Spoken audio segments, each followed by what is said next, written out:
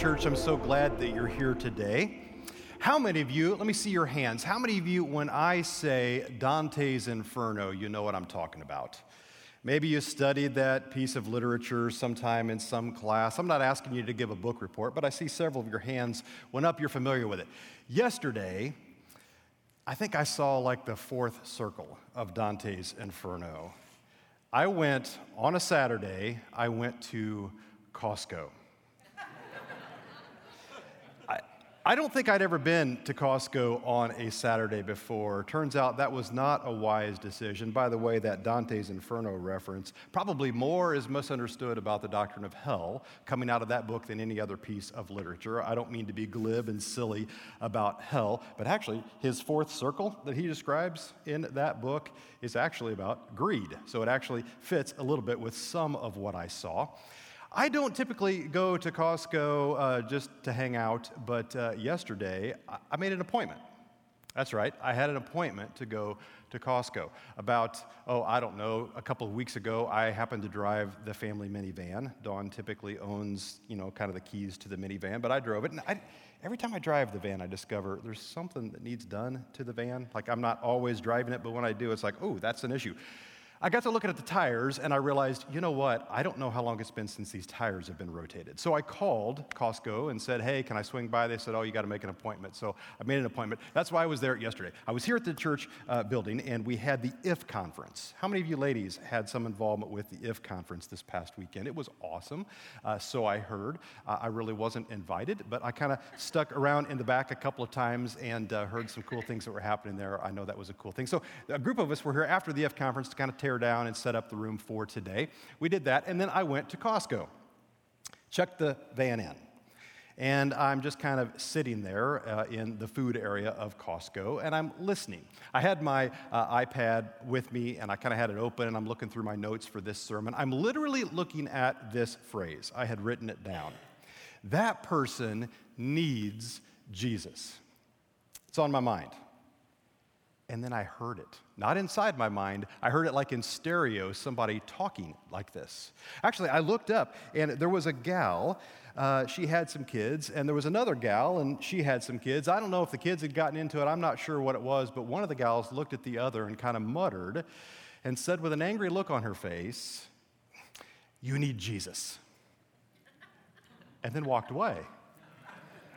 And I thought, oh my goodness, I was just reading this, and here it is, real live in person. Oh my goodness, this is almost too good. And it's awful at the same time. I don't think by that she meant, hey, can I tell you about the Jesus who loves me and has redeemed me? And I've got all kinds of good things to say about him, and can I share my life with you? #Hoosier1. I don't think that's what was happening in that moment. Rather, it almost felt a little bit like a Christian cuss, a little Christian curse word, like a little bit of anger behind that. That person needs Jesus. I love the phrase. I love the sentiment behind it. Usually, though, when we use a phrase like that, well, we're thinking about somebody that's kind of dramatic. Vladimir Putin. He needs Jesus right now, right? Actually, I read an article the other day. Apparently, he had a fair amount of indoctrination from the Orthodox Christian Church as a child. Maybe he's got a bit of Jesus. He probably needs a little bit more. Maybe when you think of that phrase, you think of somebody like I read this past week. His name is Christian, ironically, first name Christian, who's 26 years old.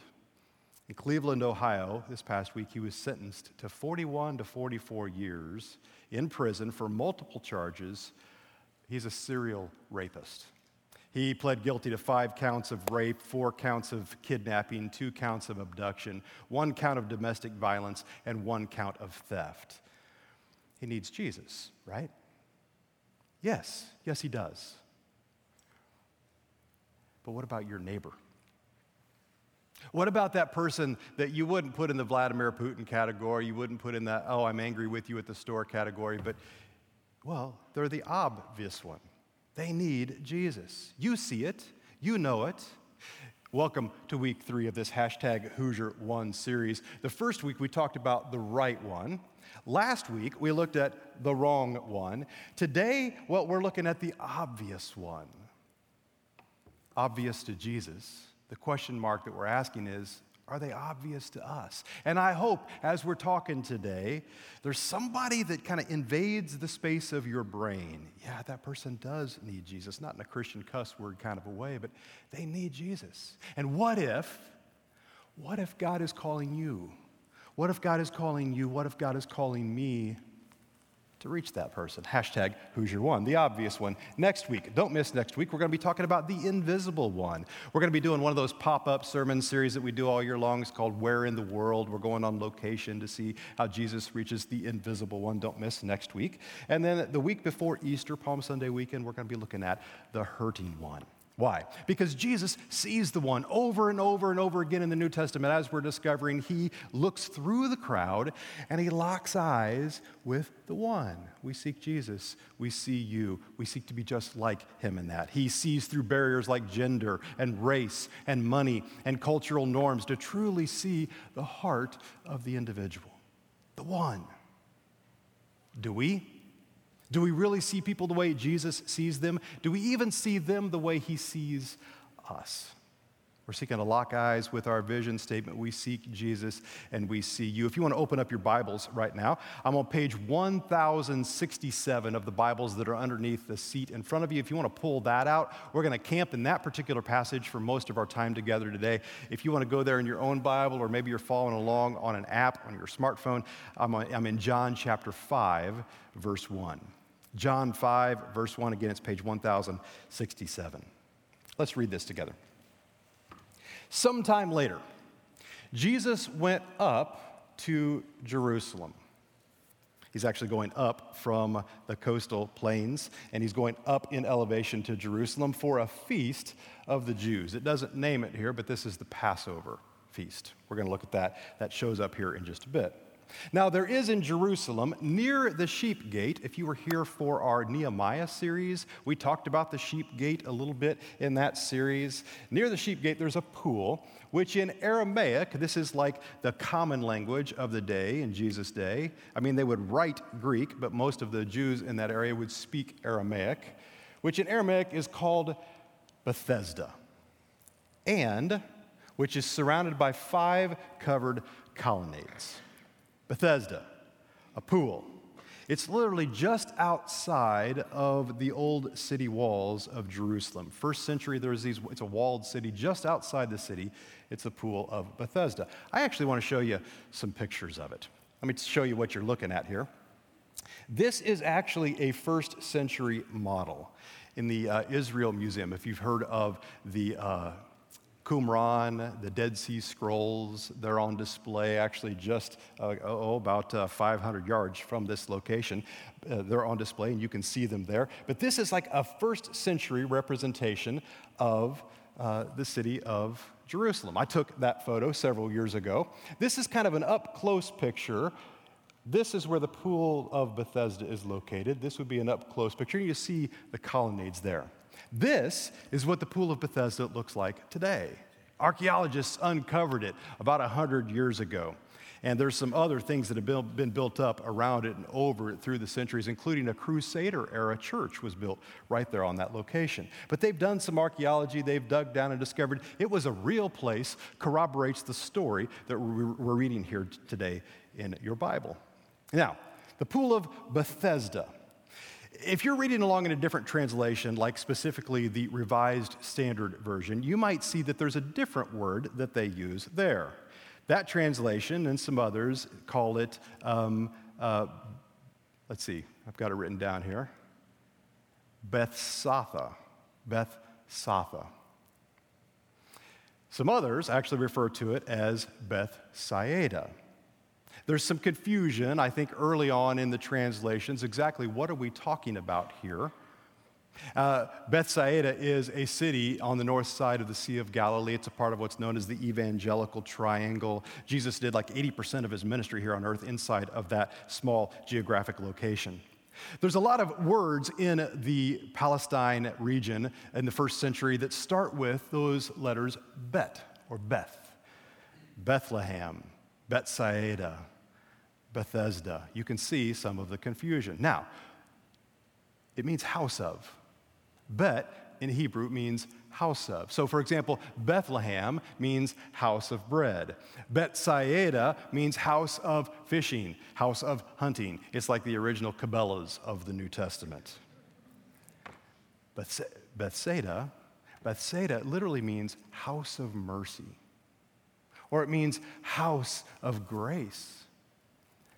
And we're getting ready to see here where Jesus, he enters into somebody's world as if he's in their home, and he brings mercy, he brings grace to them. What if, can I cast this vision? What if, as we read the text today and we seek to apply it to our lives today, what if Venture Christian Church, we talk about how we're calling you to venture home where we seek Jesus and we see you. What if Venture became home? What if it became a place where somebody, #Hoosier1, somebody who's far from God through your influence falls in love with Jesus and sees his mercy for what it really is, sees his grace for what it really is? What if Venture became home? What if it became known as, inside the community, outside the walls of this building, what if we became known as a house of mercy or a house of grace? How does that happen? Well, #Hoosier1, we act like Jesus does in this story. Let's keep reading. Verse 3. Here a great number of disabled people used to lie. The blind, the lame, the paralyzed. One who was there had been an invalid for 38 years. 38 years. This is a long time to be laying, just waiting for grace, just waiting for mercy.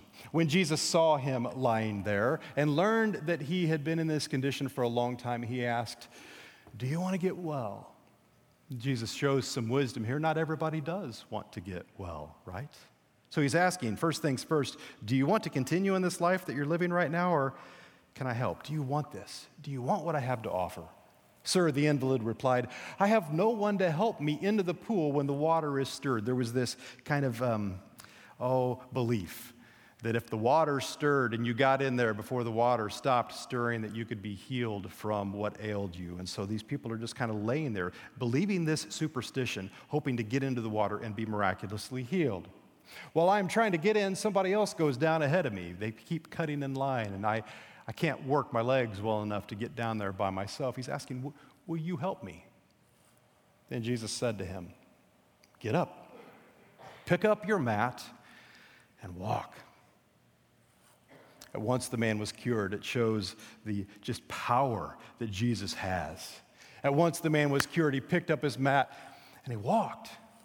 The day on which this took place was a Sabbath, Saturday, the holy day for the Jewish people. And so the Jews said to the man who had been healed, "It's the Sabbath. Duh.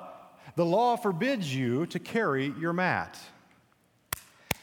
Sometimes religious people, just bug me. But he replied, "The man who made me well said to me, 'Pick up your mat and walk.' So they said to him, 'Well, who is this fellow who told you to pick it up and walk?'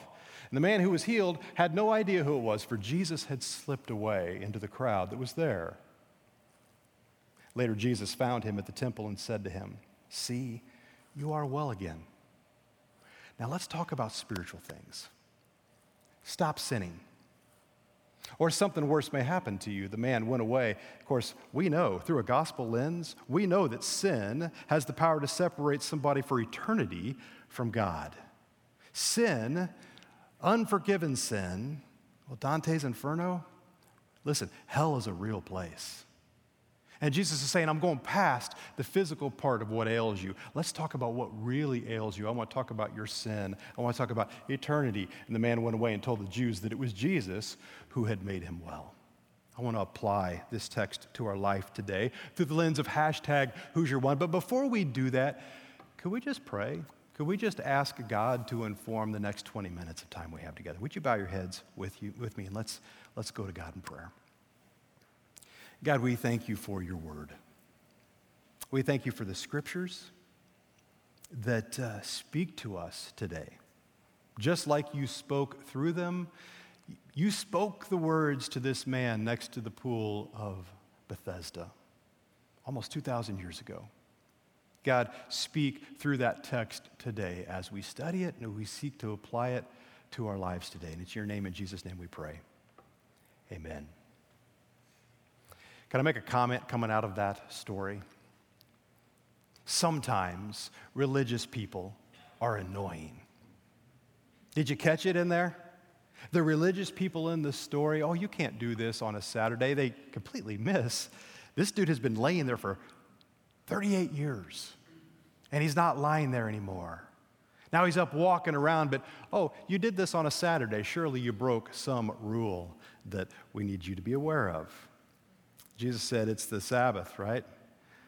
But here, I'm going to heal you anyway. I was reading this past week about there are some spaces in New York City, even to this day, where there's a strong Jewish community there, that on Saturday, the elevators they don't work anymore the way you press a button and it goes up. Rather, you climb in and the door opens at every door all the way up. So like if you live on the 30-something floor, it's going to stop and open. Why? Why is that? Well, because as they read through the Old Testament, the Torah, they see this idea of not working on the Sabbath, and there's something about pressing the button, and it creates fire, a spark of electricity in there. Somehow that's defined as work, and you can't do that on the Sabbath, so this is how we're going to live. I don't know, but I look at that and I think, man, that just smacks of legalism to me. I've seen this in effect. I've been in Jerusalem on a Saturday, and I've seen that actually happening there. I know it's a thing. But before we get to look down our nosy at Jewish folks, we have religious people inside of our ranks as well, right? That are equally as annoying. Years ago, I was working as a student ministry pastor in another church. And I'd been talking about this whole hashtag Hoosier One idea. We weren't calling it that, but I was working on this with students, and I was saying, hey, invite your friends to come and be a part of what God's doing here in our youth group. And my youth group at the time was made up of a whole bunch of kind of polished kids, kind of the best and brightest and who's who and that crew. And I had a kid that was coming to our youth group. His name was Frankie. His name is Frankie. And Frankie was a skater punk. And I loved Frankie. I loved the freshness that he brought to our group, and he took this challenge seriously. Now, Frankie's friends were all skater punks as well. And I don't know if you know much about the socio-political house of cards that is high school. We were all in high school at some point. You can imagine this is kind of a thing for him to go out on a limb and invite his buddies to come and be a part of what we're doing. They didn't necessarily feel welcome there, but Frankie made them feel welcome. We were trying to roll out the red carpet the night that everybody was showing up, literally a pack of teens riding skateboards. And man, I respect the athletics that are involved with riding skateboards. It's pretty impressive. These kids all showed up and they rode their boards, and so they're all out in front of the church in the parking lot skating. They're doing like a rail grind against the curb of the parking lot. It was really impressive. I'm standing across the parking lot. We were doing like an outdoor event, and I'm talking with a group of students, and I look over, and I see Frankie, he's hosting his buddies well. And like in slow motion, I see a man who worked at our church. He was the maintenance man. I don't like that title, maintaining maintenance, right? Like, I respect what he does, but man, there's something about like preserving what we have and being careful with what we have and not recognizing that this is a tool to be used, even used up for God's glory. He had missed that piece. And like in slow motion, I see him walking across the parking lot, and I feel like I'm in slow motion myself. I'm trying to run to get to that group before he does, and I couldn't. And I don't know what he said, but I watched his face. He's kind of yelling at the kids for being on church property and destroying God's house of worship. And I watched Frankie's face fall. And in that moment, it just destroyed what God was doing right there in that life. Sometimes I don't like religious people. Sometimes religious people are annoying. If you're a religious person, stop being annoying. Stop being religious. Can I say it that way? Stop being religious. Focus more on being close than on being right. Focus more on being close than being right. The goal is to be nearer to Jesus. So maybe focus on being closer to Christ more than knowing more than Jesus. That's what the religious people in this story were guilty of, right? Knowing more than Jesus, God incarnate himself. Listen, hashtag Hoosier One might be difficult for religious peoples, right? Pharisees likely would have struggled with this idea of we're called to reach people who are far from God. I want to talk today about one awareness, and it's related to the obvious one. And the deal is, he was obvious to Jesus. Is he obvious to us? Jesus in this story, he modeled one awareness.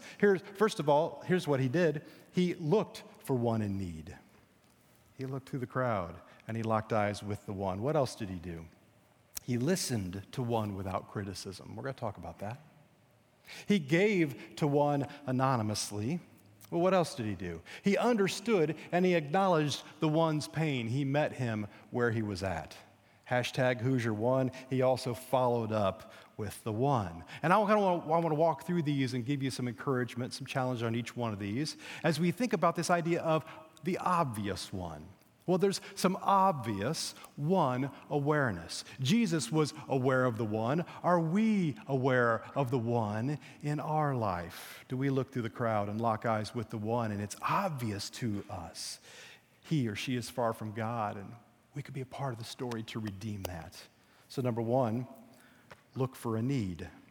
There's this reemergence of a meme that's been floating around social media. I love this. Perhaps you recognize this guy right here. I love this quote from Mr. Rogers. When I was a boy and I would see scary things in the news, my mother would say to me, look for the helpers. You'll always find people who are helping. That's kind of been floating around a little bit more the last couple of weeks because of what's been going on over in Ukraine. By the way, do any of the rest of you guys, are you just a little bit worried about your wife having a crush on Vladimir Zelensky? Anybody else worried about this? Dawn said something to me about a week and a half ago. She said, you know what? Every morning, first thing, I check the news to make sure that he made it through the night. Well, you know, there'd been a couple of those nights I've been kind of up and about early, and I'm not even sure she knew that I had left the house. But she's checking on his welfare to make sure that he's okay. Can I be honest? I might have a little man crush myself on that dude. What's his line that he said? I don't need a ride, I need more ammunition. I mean, isn't that just a beautiful kind of a movie line? I mean, he's an actor, become president. But here's a man who has looked for a need and used his courage and used his skills to fill it. We respect that. Not all needs are quite so obvious. What need can you fill? Years ago, one of my boys, he had been removed from his birth home, foster care, into foster care. This is before he came to live with us. And it was kind of a tragic thing. He had to leave behind one of his stuffed animals. And a couple years later, Dawn started working with him, and they created this ministry called Comforting Critters, where they were collecting stuffed animals and buying stuffed animals and taking them to the foster care office in our town so that those stuffed animals could be given to kids when they were removed from their home. It was something that fit his heart and his, something he wanted to fill a need and step in and to help. We can all use our specific talents and our experiences to fill a need. Isn't it interesting that Jesus made it a point to visit the pool of Bethesda during Passover? This is at a time when he could have focused solely on the rituals and the activities of the Jewish holy days. He could have been a religious person in that moment, but instead he looked to help those who were in need. Let me challenge you with this. Don't let worshiping Jesus, we sang that song today, I give you all of my worship. It's so much more than just the words. It's so much more than just going through the motion. Don't let worshiping Jesus get in the way of modeling Jesus. We're called to be his hands, called to be his feet. You could say it this way: don't let doing the right thing get in the way of being Jesus. One awareness. Look for a need. Where can you roll up your sleeves and engage with the world around you? Here's second. One awareness that's obvious to us. Listen without criticism. At least this was obvious to Jesus. I wonder if it's obvious for us. In John chapter 5, verse 6, we learn that Jesus saw this man who was paralyzed and learned that he had been in this condition for a long time. Jesus allowed the man to explain his situation and his need. And because we're not omniscient, we need to listen first, and to do so without being critical. We get this wrong so often. You know, over the years, I've had pastoral moments where I have conversations with people who are hurting, people who have been through some severe pain, tragedy in their life. And I've heard some pretty silly things, ignorant things, maybe wrong things said to people who are hurting and grieving. And people tell me these stories later, like to a mom who had just lost a child, told me she had heard the phrase, "Don't worry, you'll still have your other children." Oh, man, that's the wrong thing to say. To a gentleman recently diagnosed with cancer, "I know how you feel, and it's not that bad." Well, it is to him right now. That's a dumb thing to say. To a woman whose husband just passed, "Well, you'll find another husband." Well, that's a dumb thing to say. We have to be so careful with the words that come out of our mouths, like, "Now tell me again how your child died." They don't want to tell you that story right now. These are insensitive comments, and they increase hurt, and they increase isolation, they increase suffering. Even if these comments are said, even with the best of intentions, they're still best left unsaid. In this hashtag Hoosier One, we're talking about identifying and investing in and inviting your one. And we get so overwhelmed thinking about evangelism, then we say, "Well, I have to know everything first. I have to know how to lay out the plan of salvation and be able to talk like a preacher to my one." No. We simply have to care first. Start with human compassion. Meet people where they're at. Here's an idea. Spiritual EQ is usually more valuable than spiritual IQ. You know what IQ is, right? This is your intelligence quotient, how smart you are.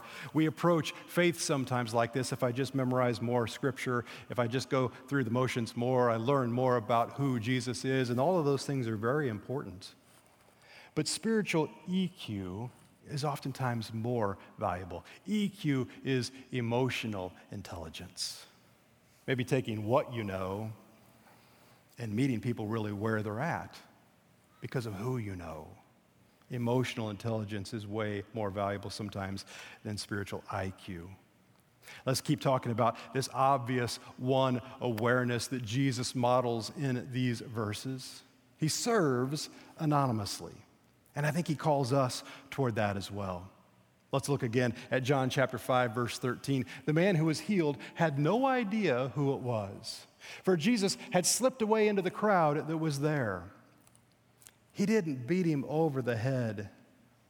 Here's the thing. I'm drawn to this. Every time I see somebody serving anonymously, I'm drawn to it. Yesterday, after the IF conference was done, a group of your leaders, the spiritual leaders in your church, showed up here to set up the tables and chairs, tear down tables and to set up chairs for you today, for the environment that we've created today. I am drawn to that every time I see somebody serving selflessly. I want more of that in my life. This whole idea of hashtag Hoosier One, can I just challenge you with this? Nobody wants to be a project. Evangelism isn't about winning souls. I don't like that phrase because it's kind of competitive. Evangelism is simply one beggar showing another beggar where to find food. And here's the deal. You earn the right to be heard. If you're the kind of person who serves anonymously without credit, these are the kind of people that the one in your life admires. Be that person. Jesus models obvious one awareness by leaning into pain. So it behooves us to learn about pain. By the way, Jesus knew a thing or two about pain. 3 weeks from now, we're celebrating Easter. We're about 2.5 weeks away from Good Friday, where the verse that we see in the Old Testament comes to fruition. Jesus on the cross, Isaiah chapter 53, verse 5, he knew about pain. He was pierced for our transgressions. He was crushed for our iniquities. The punishment that brought us peace was upon him, and by his wounds we are healed. We're getting ready to celebrate that single greatest moment of human history and how it's changed our lives forever in 3 weeks. Pain is pretty powerful. We're a countdown to Easter right now. As you're thinking about your one awareness circle, hashtag who's your one, who needs to hear that message? Are you identifying them? Are you investing in them? Are you inviting them? Speaking of Easter, speaking of the one, can I just make this statement? Pain is pain. Pain is relative. I like this phrase. The worst pain you've ever felt is the worst pain you've ever felt. If you know the pain of what it's like to bury a child, I can't even imagine. I can't even imagine. Maybe that's the worst pain you felt. Well, that's the worst pain you felt. But if the worst pain you've ever felt is stubbing your toe, that's still the worst pain you've ever felt. And here's the thing. Pain is common to all of humanity. So it would behoove us to know how we can meet people where they're at in their pain. Well, how can we do that?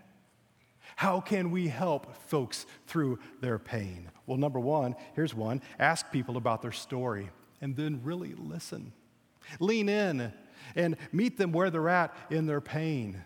We all want to be heard. Somebody in your sphere of influence, hashtag who's your one, is going through pain. Lean in and meet them where they're at. Number two, validate and enter into their pain. Validate it. Don't ignore it.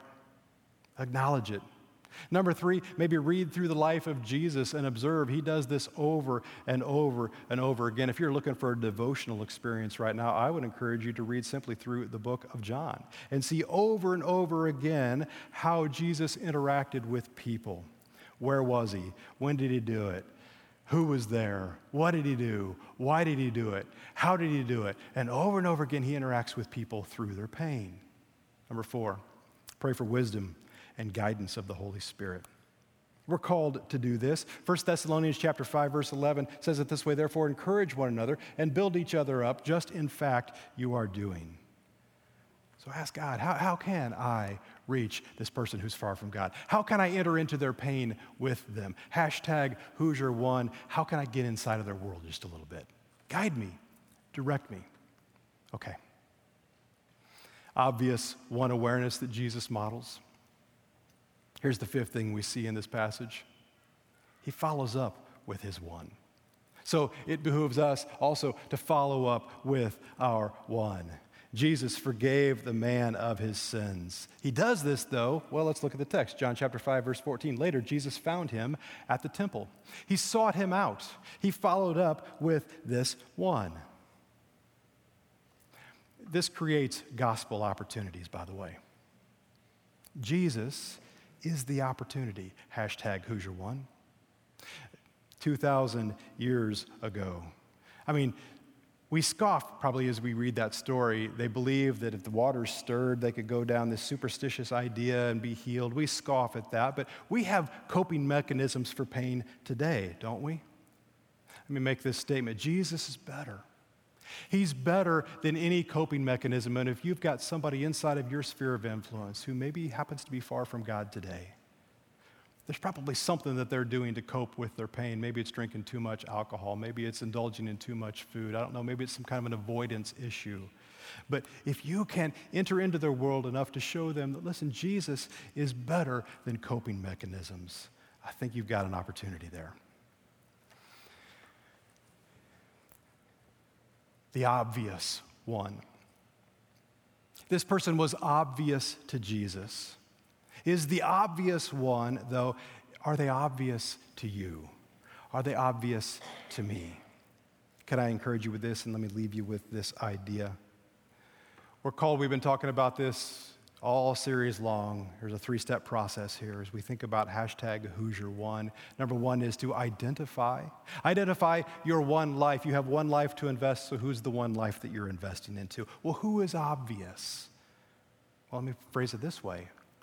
Who, when you look around, You don't use it as some kind of a Christian cuss word. You need Jesus.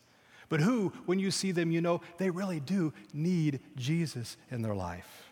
And what if he wants to use you toward that end? So identify them.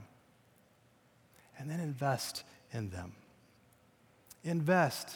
Meet them where they're at in their pain. Show them Jesus and invite them. Number 3, invite your One Life to do life alongside of you. Jesus loves you. But can I say this as well? He also loves the person that you struggle to love. As you think about who is obvious, who is the obvious one he's calling me to reach out to, well, maybe it's the person that you struggle to love the most. There's this video, Teresa in our church sent this to me last week. I'd seen it on social media before. I love this. Maybe you can identify with this. Lord, if you get me out of this mess, I promise I'll never do it again. Also me. He's pulling something fuzzy, something furry out of a trench. Oh, I think it's a sheep. Oh, check it out, it's gonna run away. Oh, no. It's right back where it started. And we'll just kind of let that play again in case you missed what happened there so you can see that again. I look at that, and I don't know about you, but who is it in your life that you look at, oh my goodness, that's my child, right? We rescue them, and then they run right, they just saw it again, ran right back into the trench again. Maybe it's somebody that you know that doesn't exercise the gift of wisdom. You struggle to love them through that. Is it possible that maybe they're the obvious one? When you came in today, there was some communion sitting on your seat. Would you grab that right now? Don't take it yet. We're going to set up a thought. And then we're going to respond with some worship, and then there'll be a time later in the service that we're going to actually take that communion. But between now and then, I would invite you just to think about what you're holding and what it represents. The body of the Good Shepherd, broken. The blood of the Good Shepherd, poured out for you and for me. Who is it? Who is it inside of your sphere of influence that Jesus loves so much that he was willing to die to chase that sheep down? This idea, hashtag who's your one, we get this idea, we pull this straight out of the Bible in Luke chapter 15. There's 3 stories about the one that's far from God. There's a lost coin, there's a lost son, there's a lost sheep. There's somebody inside of your sphere of influence. It is obvious to God that they're far from him. Is it obvious to you? And as you think about that, just chew on this thought. It was obvious at some point in your spiritual life that you were the one. And so Jesus chased you down and pursued you, even though you and me, just like that sheep, jumping back into the hole. Maybe there's something in that metaphor that you resonate with today and you recognize, I need to repent of that thing. Well, that's what this moment is about as well. Hashtag who's your one, the obvious one.